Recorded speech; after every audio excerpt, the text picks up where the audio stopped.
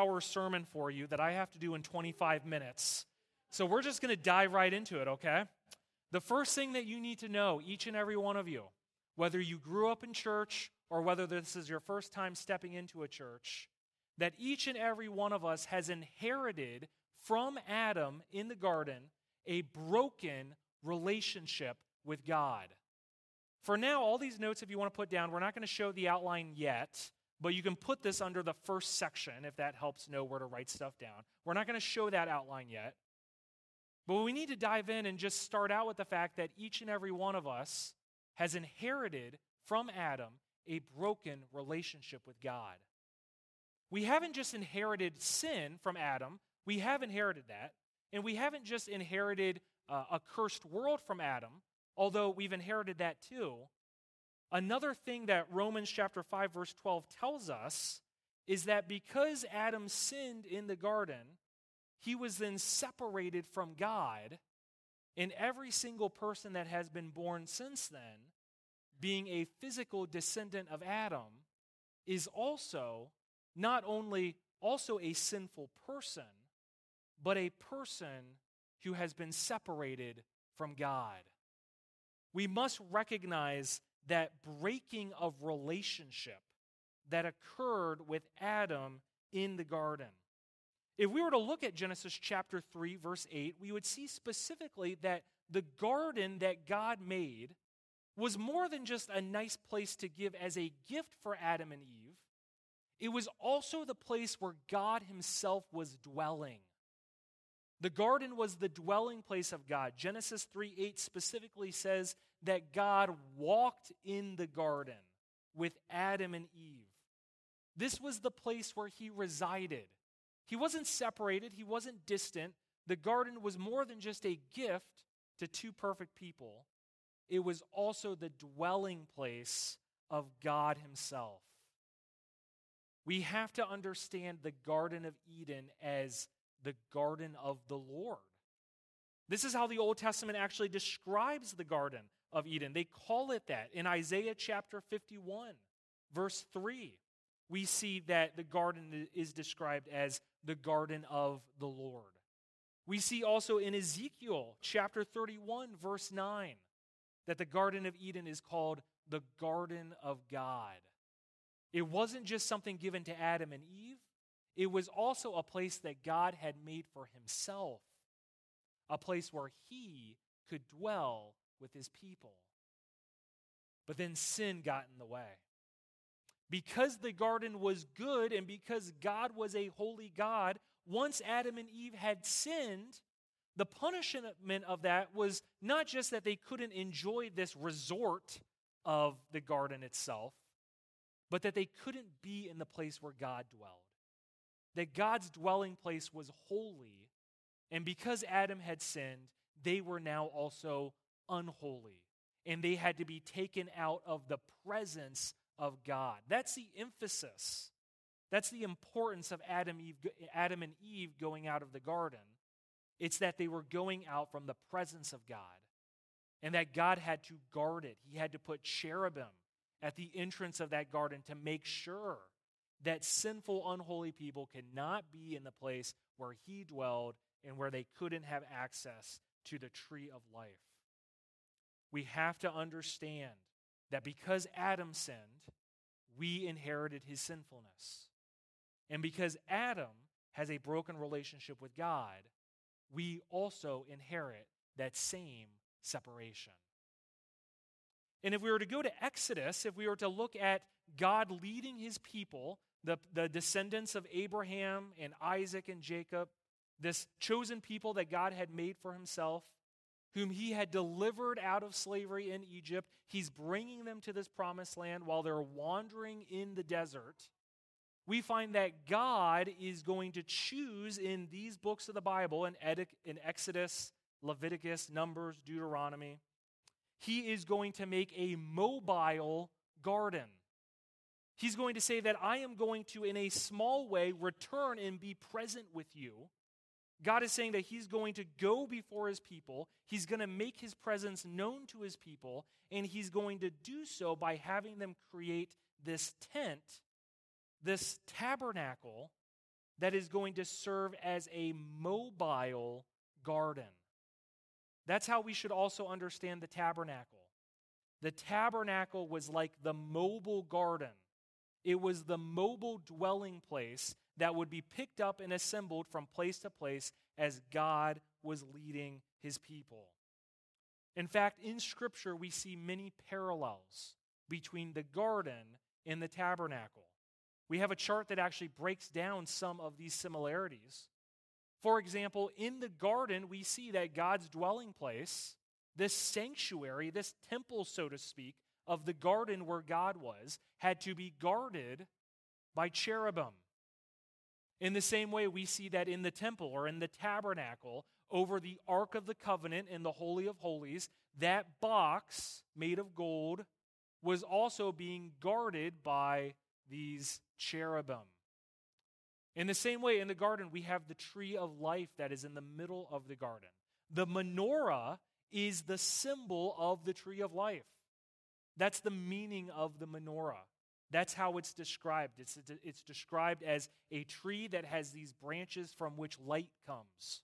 Light was symbolic of life. And so if you've ever wondered why the Jewish people, especially around Hanukkah, make a big deal about the menorah, that's what the menorah means. It is in reference to the tree of life. The menorah existed within the Holy of Holies as one of the pieces of decoration. It's a reminder of what the people used to have in Adam when they were in God's dwelling place. Not only that, but we also see that there is knowledge of good and evil in the tabernacle, just as there was in the garden. In the garden, there was the tree and the command that came with the tree that brought knowledge of good and evil. But in the Ark of the Covenant itself, what was actually within that box, God's presence was hovering over it like a throne. But inside the box, we see that actually the tablets of the 10 Commandments are in that box in the Holy of Holies.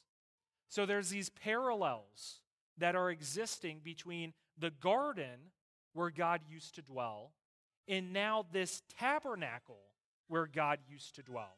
So much so that the tabernacle is actually called the tent of meeting. It was the place where Moses would go, and it says that Moses would talk to God in the tent of meeting as if one talks to a friend. The Shekinah glory of God's presence would make itself known in this tabernacle. That word Shekinah refers to the shining glory of God's presence, almost like the residue or the evidence of God's glory being present somewhere. That's what would exist in the tabernacle. It wasn't just meant as like this holy site or this place where rituals would happen. The tabernacle was understood as the place where God dwelled. And it was a reminder to the wandering people of where God used to dwell in the Garden of Eden. These are just a few of the main parallels. There's other parallels. For example, if you look at the instructions of the decorations that are given of the tapestries of the tabernacle, you will see that there are garden designs that are being put into the tapestry, especially the example of pomegranates being woven into the tapestries of the tabernacle. When God gives commands to the Levites as priests of the tabernacle to take care of the tabernacle and to function over it, the wording that God uses for the Levite priests is identical to the command that God gives to Adam to serve and to subdue over all of creation. So the parallels are many, and it's also why Genesis is combined with Exodus, Leviticus, Numbers, and Deuteronomy as books of the law. We don't often associate Genesis as being a book of the law. We see it as science and history, which it is. Genesis can be trusted for science and history. But it was written by Moses as part of the Torah, part of the Hebrew word for law, so that people could have context as to why they were to perform these commands. So they could have context as to why God was having them design his dwelling place in such a specific way. So that they could look at the tabernacle, they could see God's presence there, and they could be reminded of the relationship that they used to have with God when they were dwelling with him in the garden. that tabernacle, that tent of meeting, was the way by which God's people would have access to God. It's the way that God, in a small, mobile way, would dwell with his people despite their sinfulness. But there's an element of the tabernacle so far that we're missing. Because it wasn't just good enough for God's people to create this tent that reminded them of the garden. And it wasn't just enough for God to have his people make this tent where he would dwell in the Ark of the Covenant with his Shekinah glory. That alone, building the tent, doesn't mean that God's people had access to God. Because we've all seen Raiders of the Lost Ark. We know what happens when you try to look into the place where God dwells. We still have the problem of what we inherited from Adam. We still have the problem of sin. And we still have the problem of a broken relationship with God because of that sin. Meaning that even if God's people were to construct this tabernacle, and even if God's presence was to come down and dwell in the tabernacle, that doesn't mean that God's people could be in the presence of it. In fact, if you tried, you would die. They would have to tie a rope around the priest's foot to drag him out in case he tried to go in God's presence in an unworthy manner, because in Adam, we all inherit sin. Some kind of restoration of relationship had to be made in order for God's people to have access to his dwelling place in the tabernacle. And it's for that reason in Leviticus chapter 16 that God gives instructions for atonement. Atonement is just an Old Testament biblical word that means a restoring of relationship. And we can actually take it to that slide as well, that atonement means restoring of relationship, and it is parallel. It is the same concept as the word reconciliation that we see in the New Testament. So when you see atonement in the Old Testament, think reconciliation. When you read reconciliation in the New Testament, think atonement. It's the same thing, and both words are referring to the need that all of us have because of our sin to have a restored relationship with God. It's impossible to be in the dwelling place of God, whether it's in the garden or whether it's in the tabernacle, without having a restored relationship with him. And because of that, we can go back to Leviticus 16. We see that the way that God allowed for that to happen, as a shadow, as a copy, as an imperfect form of a larger plan, was to have what's called the Lamb of Atonement. This lamb without blemish, without spot, on which the sins of the people, which they had inherited from Adam, would be put on this innocent lamb. God would then look at the lamb as if he was looking at the sins of the people, and then the priest would kill the lamb, and that would satisfy, that would represent the punishment that God desires and intends for our sinfulness. And by looking at the lamb as the substitute for the punishment that the people deserved for their sin, there would, as a result, be atonement. There would be reconciliation. There would now be access to God through the high priest who would represent God's people, who would then be able to go into the dwelling place of God with this menorah, tree of life, and this knowledge of good and evil, the law, where God's presence himself dwelled. So we need two things in order to be in the presence of God. Number one, we need a temple, and number two, we need a sacrifice to give us access to that temple. And I call it temple. We're using tabernacle and temple interchangeably because the temple that was built by Solomon, the temple that was rebuilt by Ezra, the temple was the permanent tabernacle structure. That's what the temple was. It was the same dimensions, it was the same design, it was the same purpose, although it was built permanently by Solomon in Jerusalem. Instead of being a mobile tent, it was now a stationary, building of stone. And we have to connect the concept of the temple being the place where God dwelled, but also being the place where sacrifices were made. We have to combine those two. If the people wanted access to God, they would look to the tabernacle or they would look to the temple. They would say, that's where God dwells. That's specifically where the Shekinah glory of God is choosing to dwell.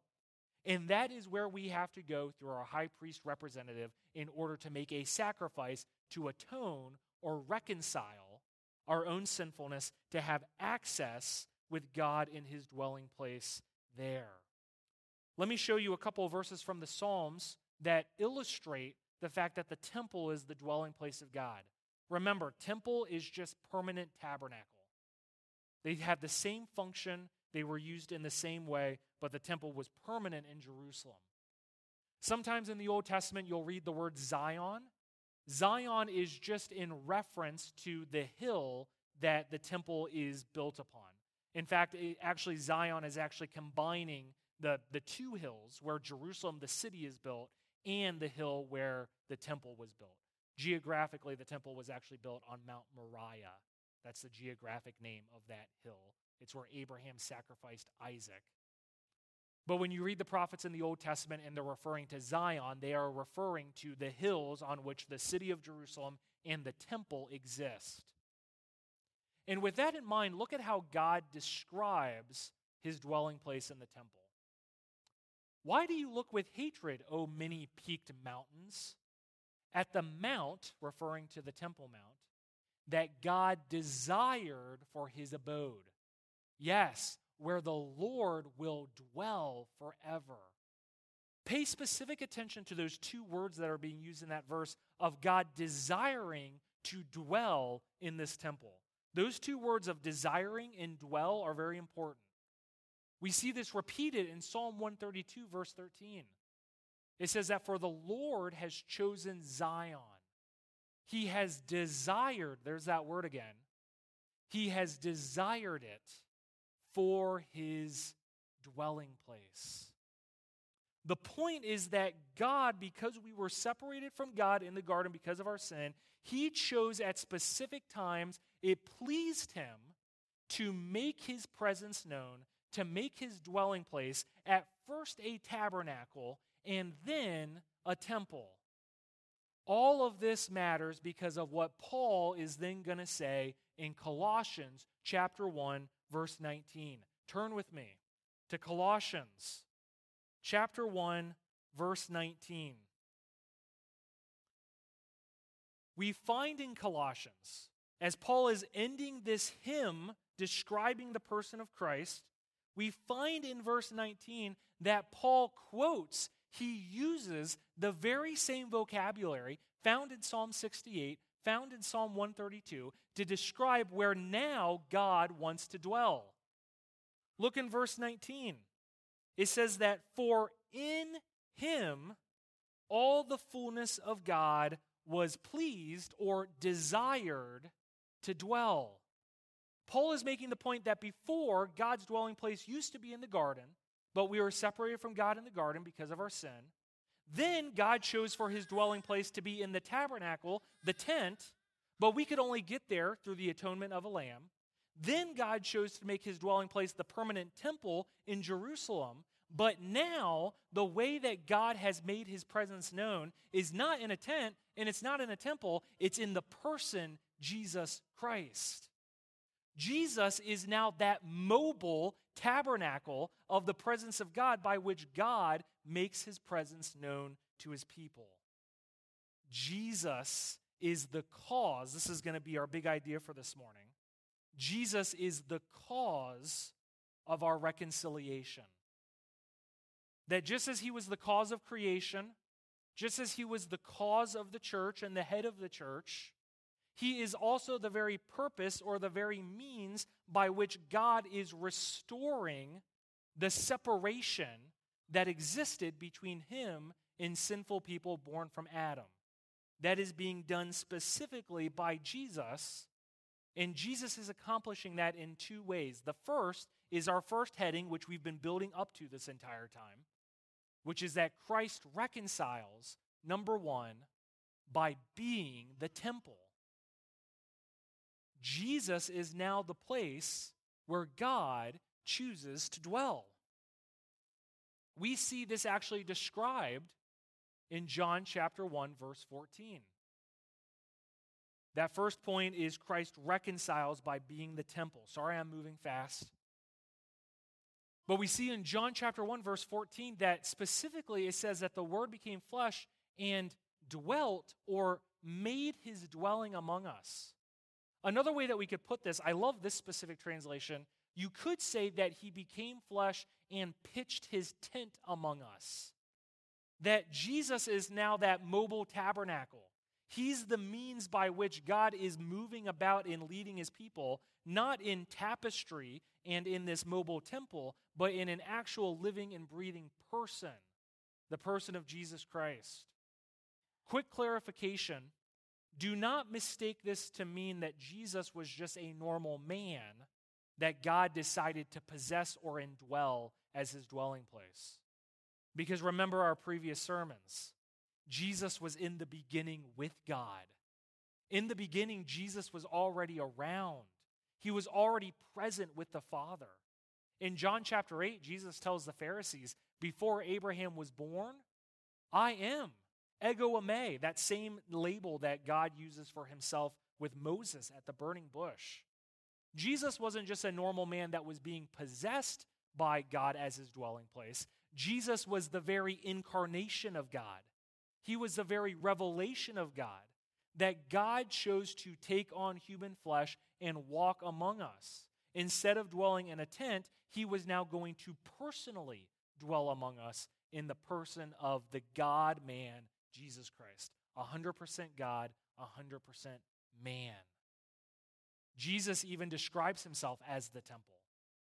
He refers to the physical temple. He says, destroy this temple, and in 3 days I will raise it up.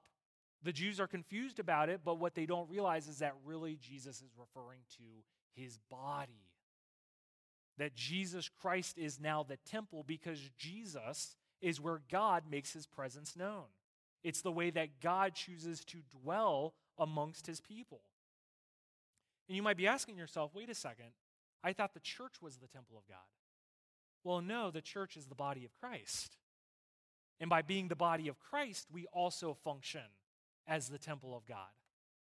But the only reason why we can be called the temple of God is because we are first understood to be the body of Christ here on earth, indwelled by the Spirit of God, called to be the hands and feet of Jesus, here fulfilling his great commission, like what Eli and Harrison are going to be doing these next 6 months. Jesus is the place where God makes his presence known. And by making his presence known, by choosing to come down, even though we couldn't get up to God, he is beginning this work of reconciliation by making his dwelling place among us. But remember, just having a tabernacle isn't good enough. God simply having his presence be near his people is not enough. There needs to be reconciliation in order to be in God's presence. Jesus not only functions for reconciliation then as the temple, but we are also going to find in verse 20, our second outline point, that Jesus also functions as the sacrifice needed to be with God in that temple. That's our second outline point, that Christ also reconciles by being the sacrifice. If in verse 19, which by the way, it says the fullness of God dwells in Jesus, it never describes that for the tabernacle, and it never describes that for the temple. It doesn't even describe that for the church. It's never described that the very fullness of God in his deity is dwelling these places. But it does say that the very fullness of God himself, the exact imprint of his nature, is dwelling within Jesus as the better temple, the perfect temple. It's no mistake even that even after Jesus came during his first coming, that in AD 70, just a few decades later, the physical temple would be destroyed. There's no need for it anymore. God gave the perfect temple in the form of his son, Jesus Christ. That's the first way that he restores a relationship with us. That's the first way that he reconciles the broken relationship that we inherited from Adam.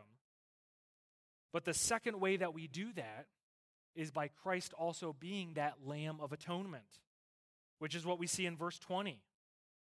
And through him, just as creation was made through Jesus, Paul uses the same words to describe that reconciliation is coming through what he did, whether on earth or in heaven, making peace by the blood of his cross. So Jesus is not just then the revealer of who God is, he is also the representative of who we are in our sinfulness. He was born as the perfect representation, the perfect revelation of God's holiness. But he died as a representation of your sinfulness and my sinfulness. He functions as both the temple where God is pleased to dwell, but also the sacrifice by whom we have peace with God. That's what we mean by peace. Peace is the product of reconciliation. If you have a broken relationship with your spouse or with a loved one or with a sibling or with a coworker, and then all of a sudden there is a restoring of the relationship, you get to enjoy peace with that person as a result. Colossians chapter 1 verse 20 makes it clear that only by the blood of Jesus, meaning only by the sacrifice of Jesus, blood referring to his life, not mystical magic in the fluid, but in the power of the perfect life of Christ given as a representation for us. As a result of that, we have peace. The theological word that we use for this is propitiation. The perfect life that Jesus lived was this propitiation, meaning that it was the very object on which God poured out his punishment that should be for your sin, including the sin that you committed this morning and the sin that you committed last night. Jesus, by giving his life, he is that Lamb of atonement by which we have access into the garden or into the tabernacle. That's why Jesus calls himself the way, the truth, and the life. We have a few more verses we see in Luke chapter 1, verse 79. We see in the famous birth account of Jesus in Luke chapter 2.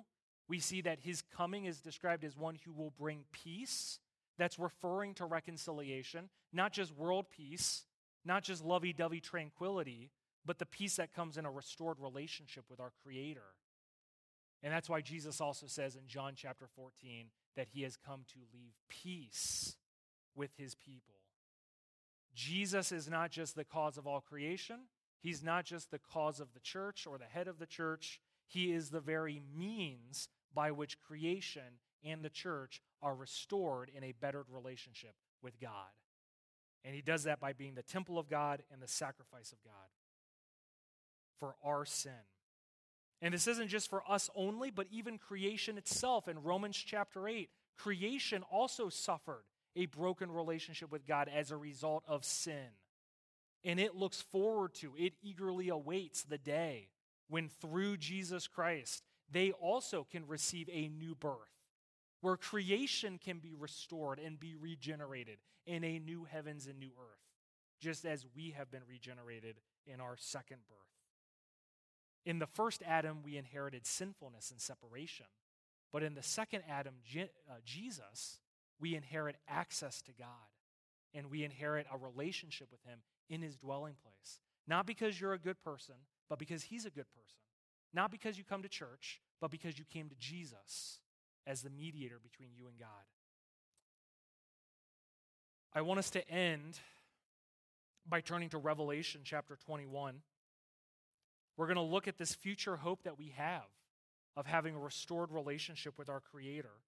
And it's only going to be because of God's presence being made known in the person of Jesus and the sacrifice of Jesus as the Lamb. We have to remember as Christians that we have hope in the cross, but we have hope in the cross because of the future hope that we have of actually being in the presence of our Creator.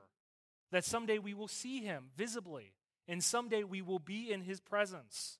In Revelation 21, starting in verse 22, describes that. And I want us to stand as I read this together. So please stand with me, and we'll close with this.